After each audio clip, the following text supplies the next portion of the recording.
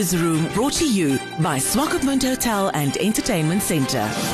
Residents of the Sorris Sorris Conservancy will face serious challenges this season because after years of drought they received good rains and now fires are a hazard. Game numbers are down and farmers have very few livestock left. They will need some assistance, as resident Ulrich Jagger explains to In the Newsroom. What we exactly need is the fire extinguishers of the machine which can use to put in water to be on standby for the time when the fire starts, so that we can extinguish the fire. Some areas are full of mountains and it's a big problems.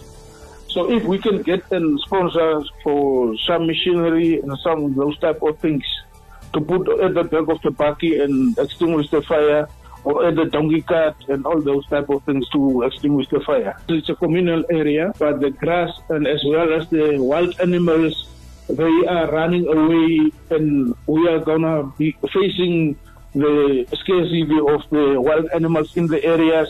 And my friend, it's a lot of challenges what we experience with these fires. But it's the first time we are experiencing this type of fires.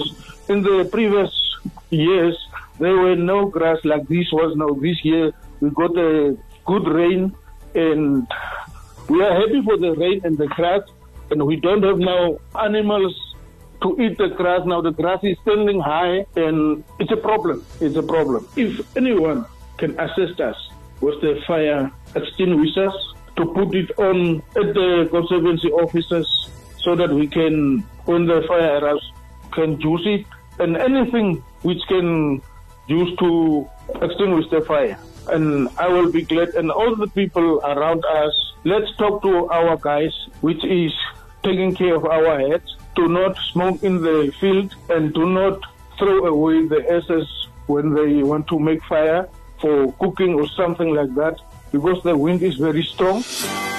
In the Newsroom, brought to you by Swakopmund Hotel and Entertainment Centre.